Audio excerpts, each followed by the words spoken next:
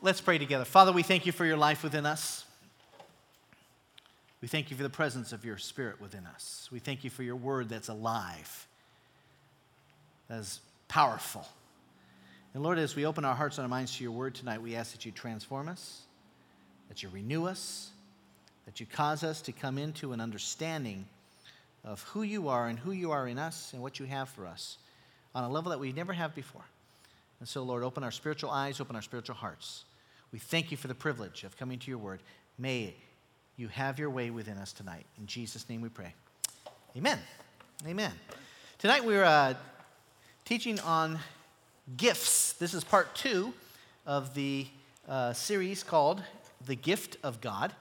And last week in part 1, we talked about what it was like at Christmas time when we were 7 years old. How many of you remember us talking about this? When we were 7 years old, we loved Christmas. We looked forward to Christmas. We couldn't wait for Christmas. And why was that? Because what? Presents. Yeah, Santa Claus was bringing presents, and we couldn't wait for the presents. There was something within our hearts that it would just bubbled up within us, and for weeks we really looked forward to Christmas because we knew something was coming. We didn't know exactly what it was. We had some ideas about some of the things we wanted it to be, but we knew that presents were coming, and there was a great enthusiasm. And as time has gone on, and as our life has marched on, we've had some of that enthusiasm about Christmas just kind of beaten out of us, kind of drummed out of us. We've got burdened down with the pressures and the burdens, and now when we think about Christmas presents, we think, oh no, how am I going to afford them? But when you were 7 years old, you didn't care how they were afforded for. You just liked to get in them. And I just have something in my heart that God has placed in me for this year that I want him to be able to reinstill in me the same kind of enthusiasm I had when I was a little kid, not for physical presents, but for his presence, for his gifts, for what he wants to give to me. Do you know that God loves you and he wants to give something to you? And for you to get it, you got to be willing to receive it. You've got to have that openness and say, yeah, I'll receive what you have for me. In fact, we talked about a 7-year-old's anticipation is, I really want it. I don't even know what it is, but I want it. And I really believe that God is moving on the hearts of those of us who are listening to his Spirit to say, Lord, I know you have something for me. And I don't want to be cavalier, and I don't want to be hardened, and I don't want to be all sophisticated, mature. I want to have a little bit of that childlike enthusiasm that, Lord, whatever it is that you have for me, Lord, give it to me. I open my heart. I open my life to receive what you have for me tonight. And so tonight, what we're going to talk about, last week we talked about being open. We talked about having an openness of our attitude, a willingness to receive what God has for us. Tonight we're going to talk about what is it that God wants to give us. What is this gift of God that God wants to give to us? And so that's going to be the theme of what we're going to talk about tonight. But I want to remind you of one more little mindset or heart that I want you to have during this time that we're looking at the Word. I've noticed over the last couple weeks, and maybe you've noticed as well, I've received several emails from good-hearted Christians reminding me that this is Christmas season and that we should be saying Merry Christmas, not Happy Holidays. Have you seen any of these emails? They're almost a little bit hostile, Don't you dare be saying Happy Holidays, That's leaving Jesus out of the equation. You better be saying Merry Christmas. So I proudly say Merry Christmas. And you know what? To all those, maybe you're one of those that sent me one of these emails, so don't get mad at me, all right? But let me say to you, Merry Christmas. Merry Christmas. Yeah, and Happy Holidays. But you know what? I want us to have a Merry Christmas. And I want us to say Merry Christmas. I want us to believe in Merry Christmas. But I want to have more than just the Merry Christmas, Merry, M-E-R-R-Y, woo, we're having a party Christmas. But for you and me, I want us to have a Merry Christmas, M-A-R-Y. Because Mary was the one whom God put his life within her. And she carried the life of God within her. She carried the life of Jesus within her. And when her womb was open and she delivered Jesus to the world. She delivered the Word of God, the Son of God, the salvation of the world. She was the one who carried it and brought it forth to the world. And for me, I just want, when I say Merry Christmas, Yeah, I mean Merry Christmas, Happy Christmas, but I also want to be like a Merry Christmas. I want to carry Jesus within me. And I want to be one of those that brings forth the life of Jesus to the world. Can you join me in that celebration of his? Because that's really what this season is all about. And it's not just a date on a calendar. That's what we are as temples of his Holy Spirit, as carriers of the word of the life of Christ. So can you say it with me? Let's say it together. Merry Christmas. All right? Okay, so let's turn to the word of God tonight. And we're going to start in Luke chapter 2. We're going to start at verse 6. This is, like I said last week, the Christmas story we'll find in two different places in the New Testament. You'll find it in Matthew, the first couple chapters of Matthew, and in the first couple chapters of Luke. And this is a moment that you probably have heard of many times when you've heard about the Christmas story. But I want us to see something very special in the Christmas story here. So let's start at verse 6. It says, while they were there, now who is they? This is Joseph and Mary, had traveled from Nazareth, where they lived, up in the northern part of Israel, and they had traveled down south to the area of Jerusalem, and then just outside of Jerusalem was this little town called Bethlehem. And Bethlehem was the home city or the home village of where David, the king, was born and raised, and that was the city of David. And all of the inhabitants of the nation of Israel were required to return to the place of the birth of their ancestor so that they could have a census, a registration. They wanted to register all the people of the nation so that they could tax them. And Joseph and Mary both happened to be descended from the tribe of Judah, from the line of David. And so they were required to go to Bethlehem to register. Okay? And so while they were there in that place, the days were completed for her to give birth. So she traveled in the last part of her pregnancy. And so when she got there, and while they were there, it was time for her to have the baby. And verse 7, and she gave birth to her firstborn son. And she wrapped him in cloths and laid him in a manger because there was no room for them in the inn. Which gives the impression that this little town of Bethlehem was overrun with people because of this unusual governmental decree that caused this influx of people. All those that happened to have this descendancy that lined themselves back to King David, all of a sudden the town's hotel system was completely overflooded. And even though this woman showed up about to have a baby, they say, sorry, no rooms for you.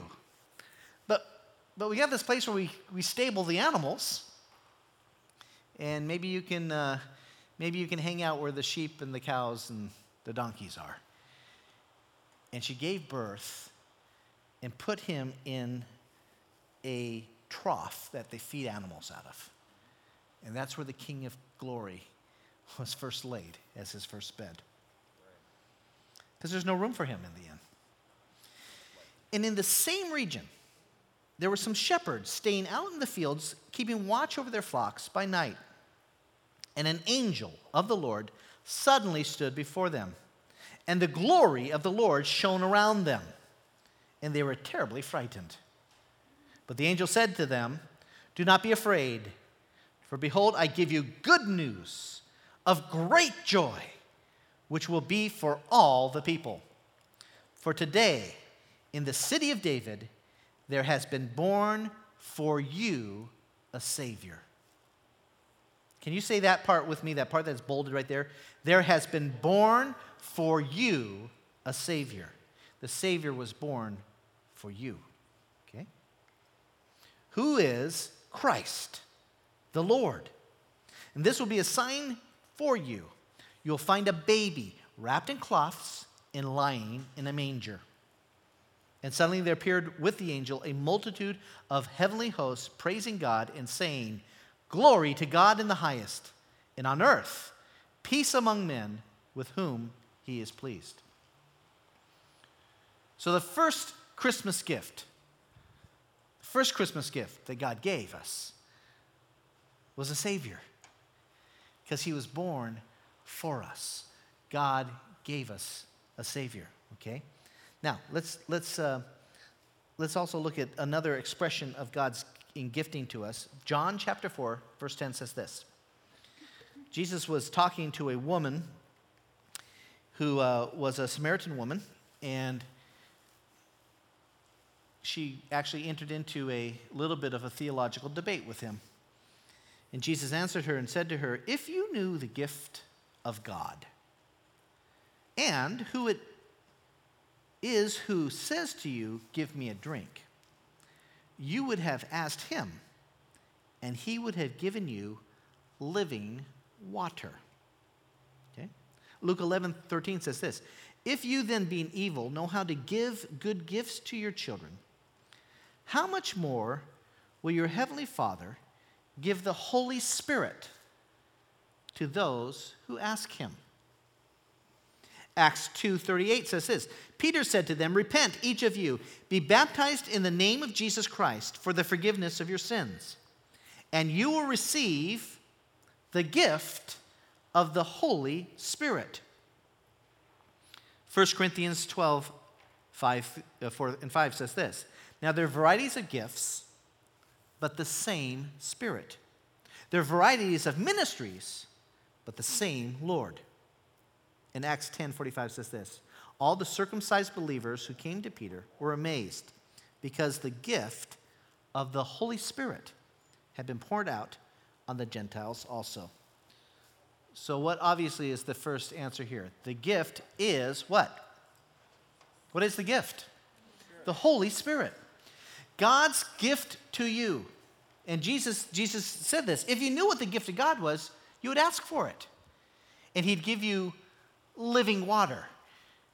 It's very obvious from the scriptures here that God's gift for us, the gift of God, is the Holy Spirit.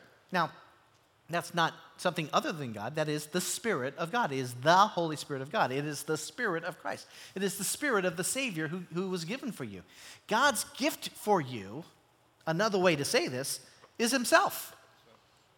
He's not just giving you some sort of tangible thing. He's not giving you just some sort of ability or some sort of temporary blessing. God's gift for us is himself. I don't know about you, but I think that's pretty awesome. God gave me himself.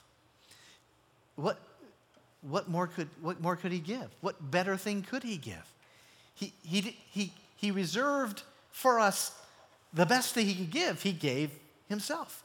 He has given his very life, his very presence, his living Spirit. And it said again and again and again that we know how to give gifts to our children, and we don't even have it all together. Jesus says, if you even being evil, I mean, you know how to bless your own kids. How much more will God, the one who is perfect, give the Holy Spirit to those who ask? So, how do we receive the gift of God's life? We open our hearts and we ask, Father, fill me with yourself. Fill me with your life. It's going back to the Merry Christmas. The angel showed up to Mary and says, God wants to overshadow you. And she said, let it be done unto me according to your word. May I receive that which God wants to do. And I just, sometime as we just open the word tonight, I just want you just to open your heart and to receive the gift, the presence, the wonderful blessing of God giving his life to us, his Holy Spirit. Okay? Well, let's look at these gifts, because this gift of the Holy Spirit, the Bible talks about it in several ways and gives us a different viewpoint, different aspects, different understandings about what the gifts are. The gift of his Holy Spirit. Romans 11:29 says this, for the gifts and the calling of God are irrevocable. And if you want to put it in your fill in there, his gifts are certain. They're certain. They're absolute. They're bankable. You can rely on it. When God gives you his Holy Spirit, when it says it's irrevocable, that means he gives himself to you and he doesn't take it back. It's not a an iffy situation. It's when he imparts his life to you, it's permanent. It's real. It's as sure as his word. It's as sure as himself. In fact, you can rely more on the presence of God in your life than you can about anything else about yourself. Have you ever disappointed yourself?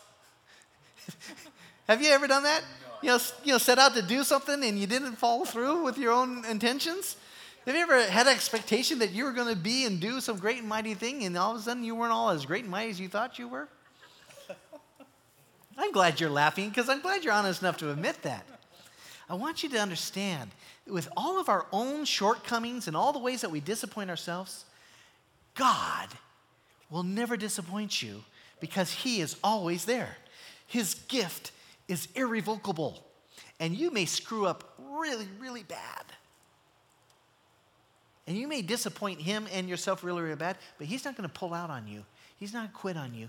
He's not going to leave you. He's not going to say, oh, man, boy, did I make a mistake when I showed up to you. No, it's a gift. It's not earned. It's not deserved. It's not paid for by your anything. It's him, out of the awesomeness of who he is, giving himself to us, and it's irrevocable. It's certain. It's absolute. It's permanent. It's eternal.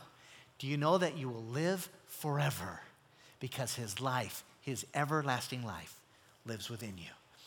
Jesus told the woman, if you had asked him, he'd give you this living water, and it will never run out. It will never go dry. It's his Holy Spirit. Is that good? Yeah. Ephesians 3:7 says this is Paul speaking, okay?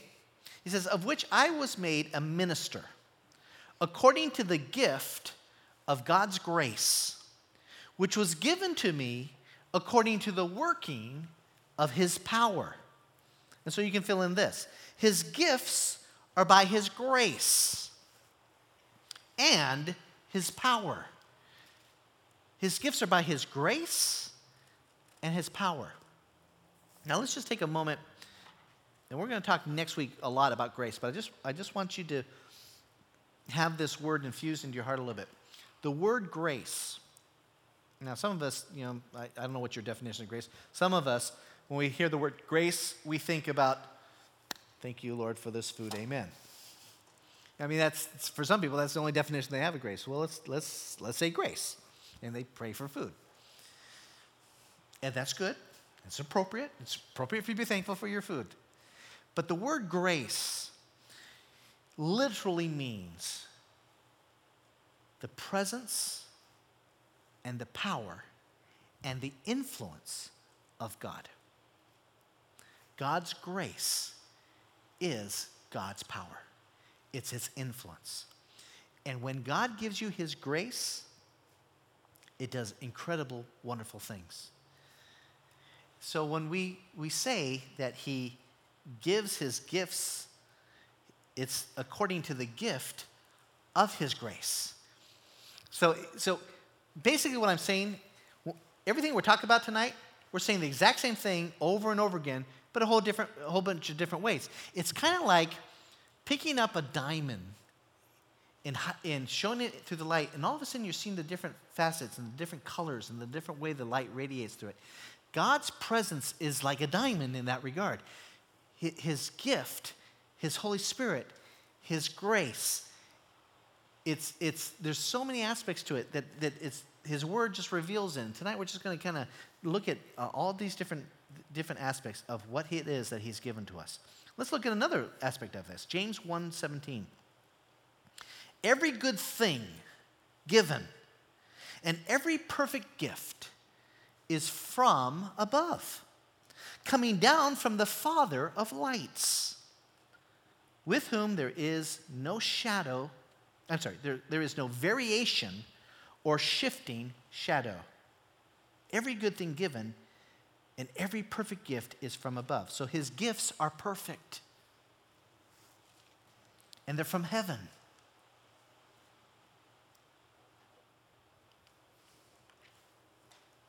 The Holy Spirit is perfect within you. You didn't get a secondhand Holy Spirit. You didn't get a refurbished Holy Spirit. You didn't get a used Holy Spirit. He's perfect.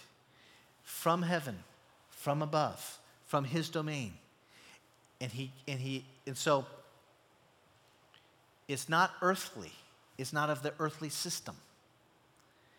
He has placed his life, his mind, his power, his everlasting life within us. And it's good and it's perfect and there's no variation. Think about that. No variation. That means the Holy Spirit, the eternal Spirit of God, what he declared from the very beginning, what he has declared about the future, he doesn't change. He's unchangeable. He's immutable. You can absolutely rely on him. What he has promised you, the way that he is, he will be that way all the time. So I asked you before, have you ever disappointed yourself? Yeah. And have you ever experienced where things around you have changed? I know it's a facetious question, but have you experienced change? I mean, things change so fast around us. Life is so crazy. I mean, you get to the point where if you're not careful, you can almost get discouraged. Things just change. I mean, you never know what to rely on. We were standing out front and talking about, how quickly the government changes policies, and you never know. You can put all your faith into some sort of security, and you never know what's really going to be there the next day. I mean, if you have placed all of your expectations in the housing market, where would you be today? Or all of your expectations on the stock market, or all your expectations in anything of this world? It's going to change. It's going to change on you.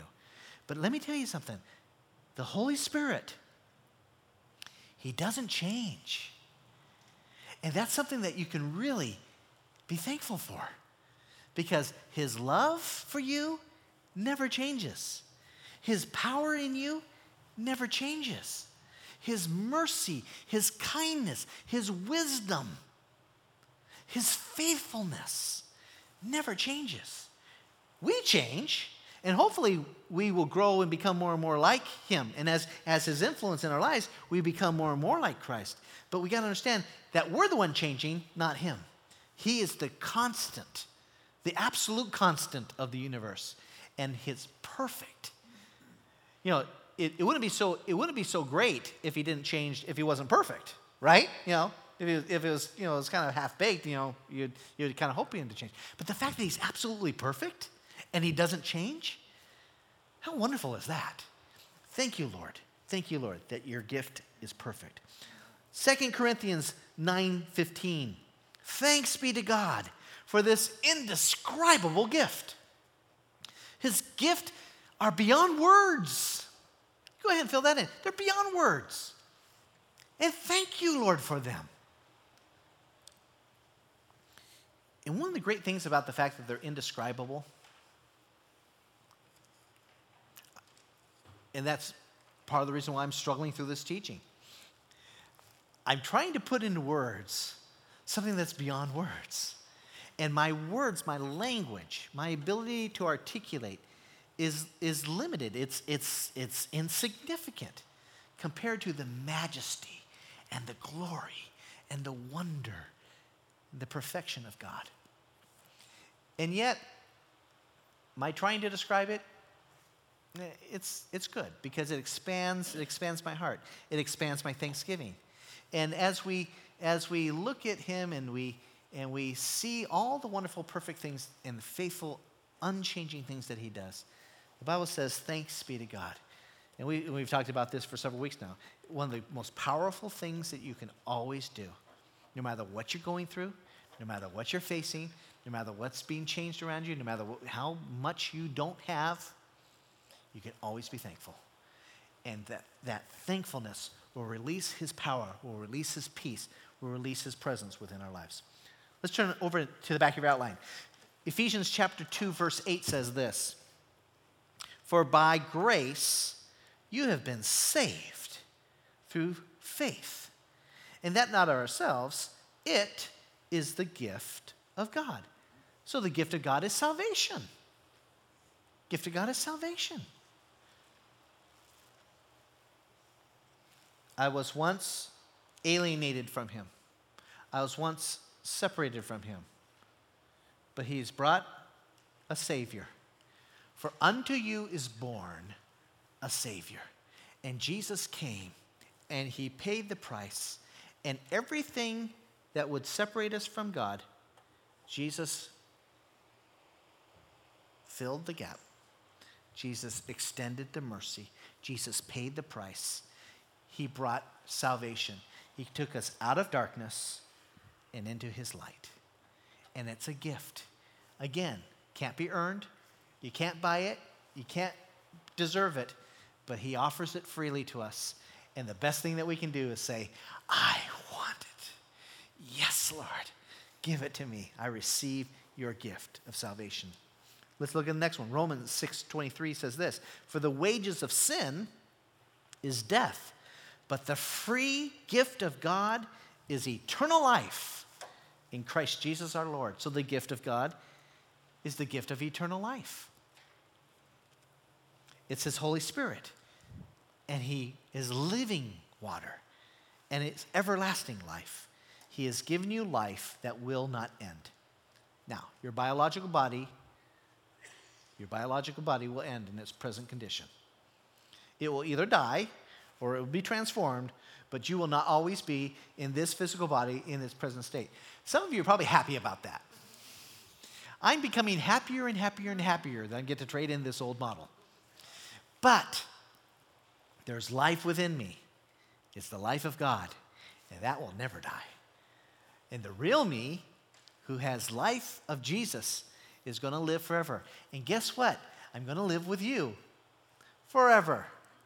So you might as well get to liking me.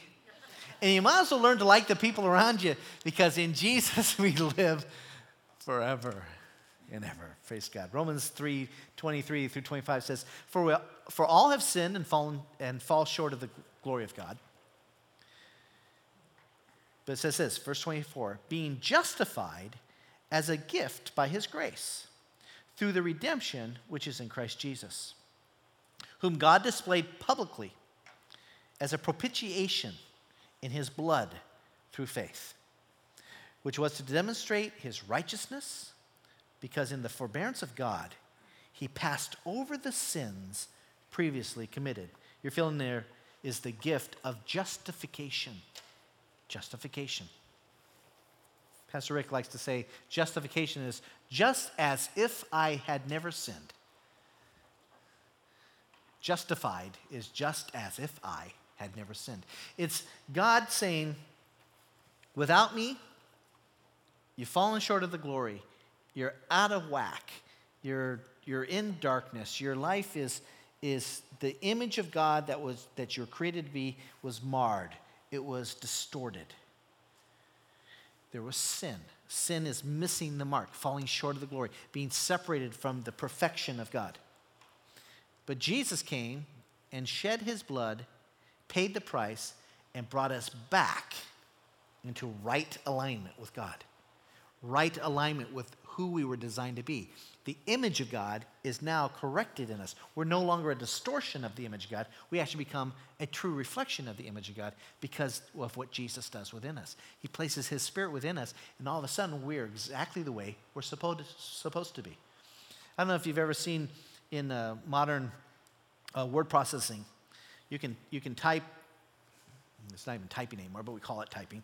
You can type the words on a page, okay? And it doesn't matter how many words you put in a particular line, they can all end in different areas. But if you highlight those words and you hit this wonderful little button in a word processing called justify, you know what it does? It causes the left end of the margin and the right end of the margin to line up perfectly, and all the words and all the lines line up just perfectly from one side to the other. And they call it in word processing justifying. And you know what? That's exactly what Jesus does for us. He takes all of our lives that are all out of whack and all out of kilter, and he lines it up so it's just perfectly aligned with his will, perfectly aligned with his purpose, perfectly aligned with what he has designed us to be. He justifies us so that we're perfectly lined up. It's all right in where it's supposed to be. Now, that's a gift that he does for you. Because if you try to straighten out your life and make it all perfect, you'd be all distorted. But as soon as God comes in, he takes all those goofy, weird things that we do, and all those silly things that we say, and all those bizarre circumstances that we do to ourselves and other people do to us, and he causes us to be justified right in perfect alignment to what he causes all things to work together. He causes all things to work for his glory. He causes our lives and all that we experience, he works it all together to say, that's just how I want it to be. And we can thank him for that too, because of the presence of the Holy Spirit in our lives. And that's a gift that he gives to us. Are you thankful for that gift? Romans 5:15 and 17 says, but the free gift is not like the transgression. For if by the transgression of the one many died, much more did the grace of God and the gift by the grace of the one man, Jesus Christ, abound to the many. The gift is not like that which came through the one who sinned. For on the one hand, the judgment arose from the one transgressing, resulting in condemnation. But on the other hand, the free gift arose from many transgressions, resulting in justification. For if by the transgression of the one, death reigned through the one, much more those who receive the abundance of grace and the gift of righteousness will reign in life through the one, Jesus Christ, the gift of righteousness. Okay, this is a little bit different than justification, but very similar. And all that, the one and the one, you almost have to read that chapter in Romans to understand what Paul was doing. He was contrasting Adam to Jesus. In fact, Jesus is called the second Adam. Okay? Adam was the first man. And what did the first man do when God told him one thing not to do? What did he do? He did the one thing God told him not to do. And the very first man, our father, our biological father of the entire human race, he sinned, and God told him, in the day that you disobey, you will surely die. And he brought death to the planet. And the Bible says, and this is what it's talking about here, through the sin of the one, death reigned for many, for billions. And billions of people die spiritually because of the sin of the first one, Adam. The sin of the one caused the transgression of many. But the grace of God through the one, Jesus Christ, everyone has the opportunity to have justification. And because of the justification and the free gift of grace and the mercy that was poured out by the blood of Jesus, now righteousness has been given as a gift. So not only does God realign us, but he looks at us and he says, you're right. You're perfectly right. It is exactly how God wants us to be. When Jesus comes into us and his Holy Spirit comes into us, he causes us to be just right. Exactly how I wanted. Where there was sin and it caused there to be transgression and death, now life lives in us because of the one, Jesus Christ. He's given us a gift of righteousness.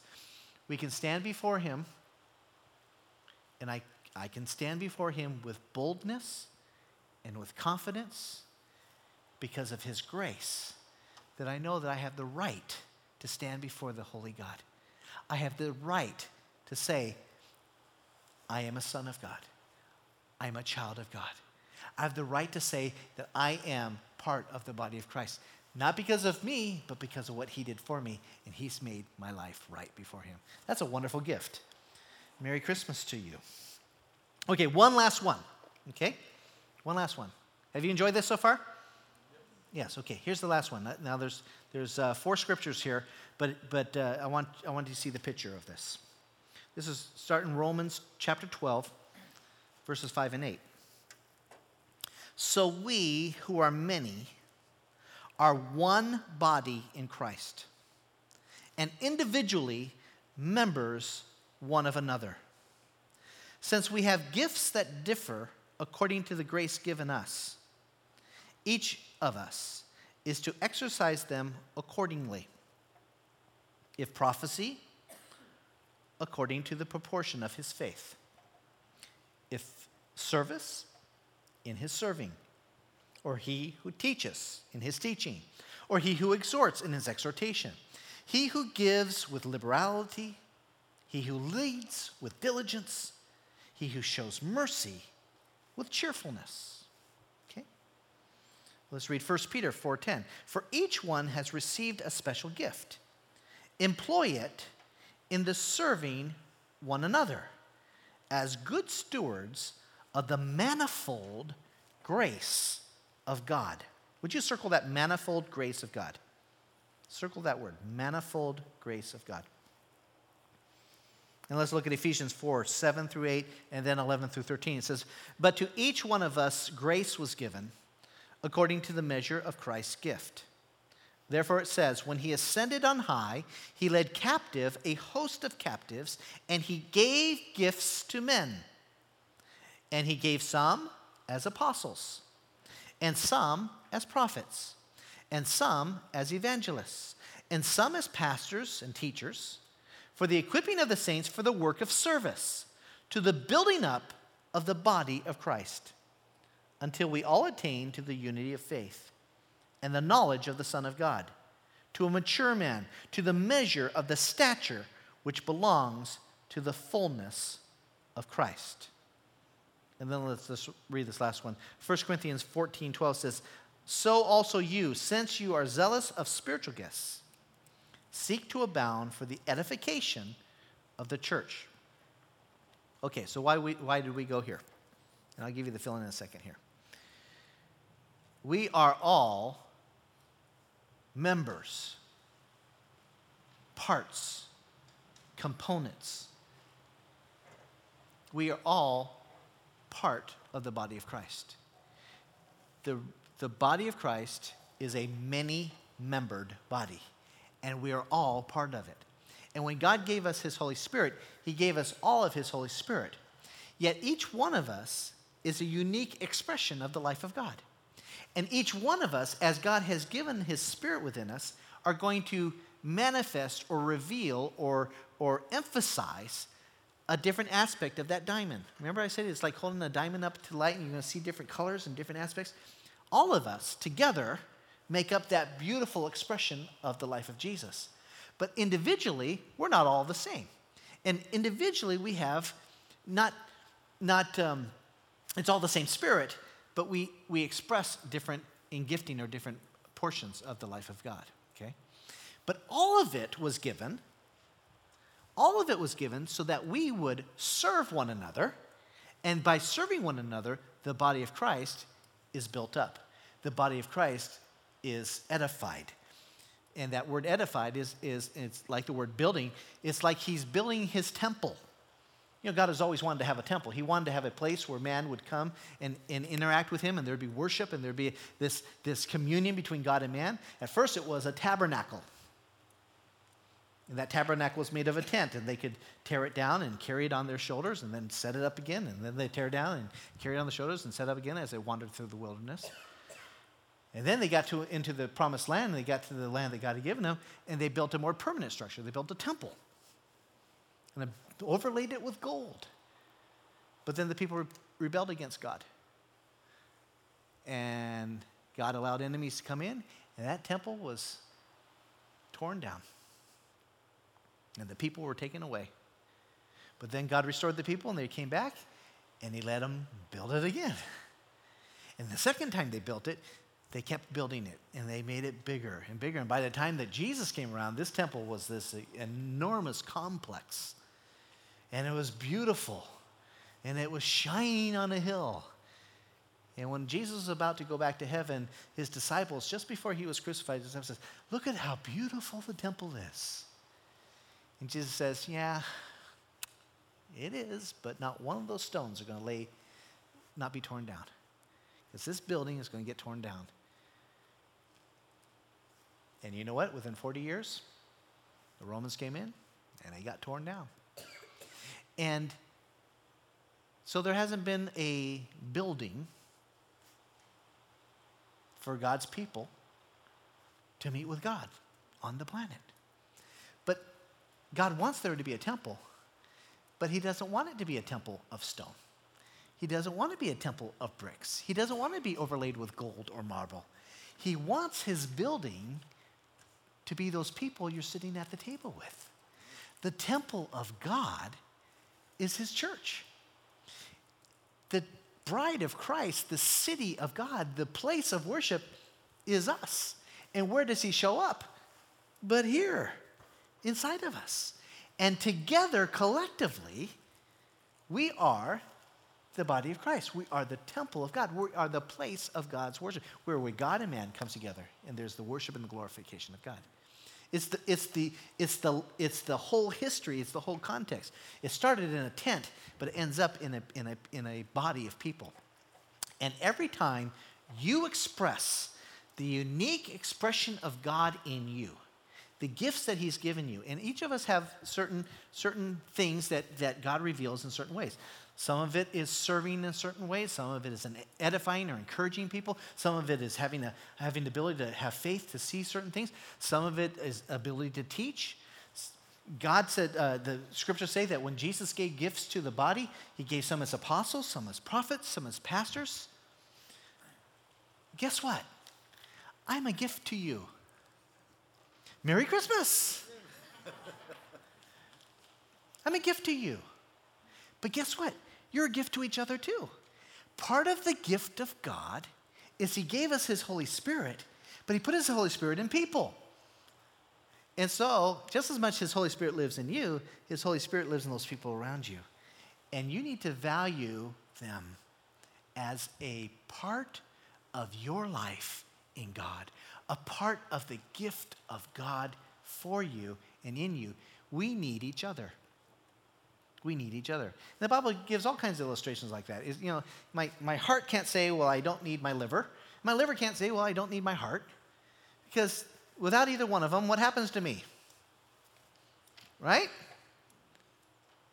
And Dave, you're a liver. Well, maybe your heart. But you can't do without Dawn. And we need one another. And we need to value one another. And we need to not hold back and withdraw and restrain the gift of God within us. We need to freely give the gift. We serve one another.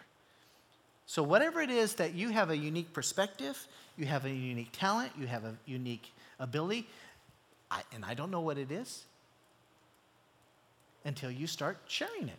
Until you open up your heart, until you open up your mouth, until you open up your life, until you show up and start being Jesus who's in you, and all of a sudden then we are all blessed.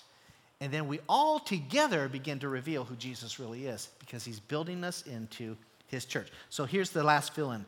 Our spiritual gifts are for the building of Christ's body, his church. For the building of Christ's body, his church. His temple, the place where he dwells, the place where worship takes place. He's giving you his Holy Spirit. It's irrevocable. It's perfect. It's from above. It's by grace. It's by power. It's unique. It's holy. It justifies you. It causes you to be righteous. It gives us salvation. And we need to employ it. We need to serve with it. So when God shows up in you, then I am blessed. And when I show up with God in me, you are blessed. And we become members of one another. We need to receive the gift and then employ the gift by service so that Jesus' life can be revealed to the world. Does that make sense? Let me pray for you. Father, we thank you. We thank you. It's indescribable how wonderful you are to us. We're so thankful that your promise, your word, will never fail. You've declared heaven and earth will pass away, but your word will never pass away. And this word that you've revealed to us again tonight is the promise of your presence, the promise of your spirit, the promise of your life within us, eternal life within us. You've given us a precious, wonderful gift. Lord, we receive it tonight. We thank you for it. And we're not going to just hold it for ourselves because we realize it isn't given just for us. But you gave us the gift of your Spirit. And you've given us different talents and abilities. You've given us different perspectives. You've placed different responses and ways of expression that we may serve one another, that your body may be built, that your temple may be revealed, that your glory may fill the earth. And that which you have always sought, a place where man and heaven, where God and man, where the life of God revealed in man can come together. And like the promised declaration of those angels, glory to God in the highest, and peace on earth among men with whom you're pleased. May we have a merry Christmas in our hearts. May we carry your life, your spirit, your perfect spirit within us. And may we deliver the life of Jesus to a world who so desperately needs you. May we do it with a heart to serve. May we do it with an attitude of grace, because that's how we've received it. We thank you for it tonight. In Jesus' holy name, amen. Amen.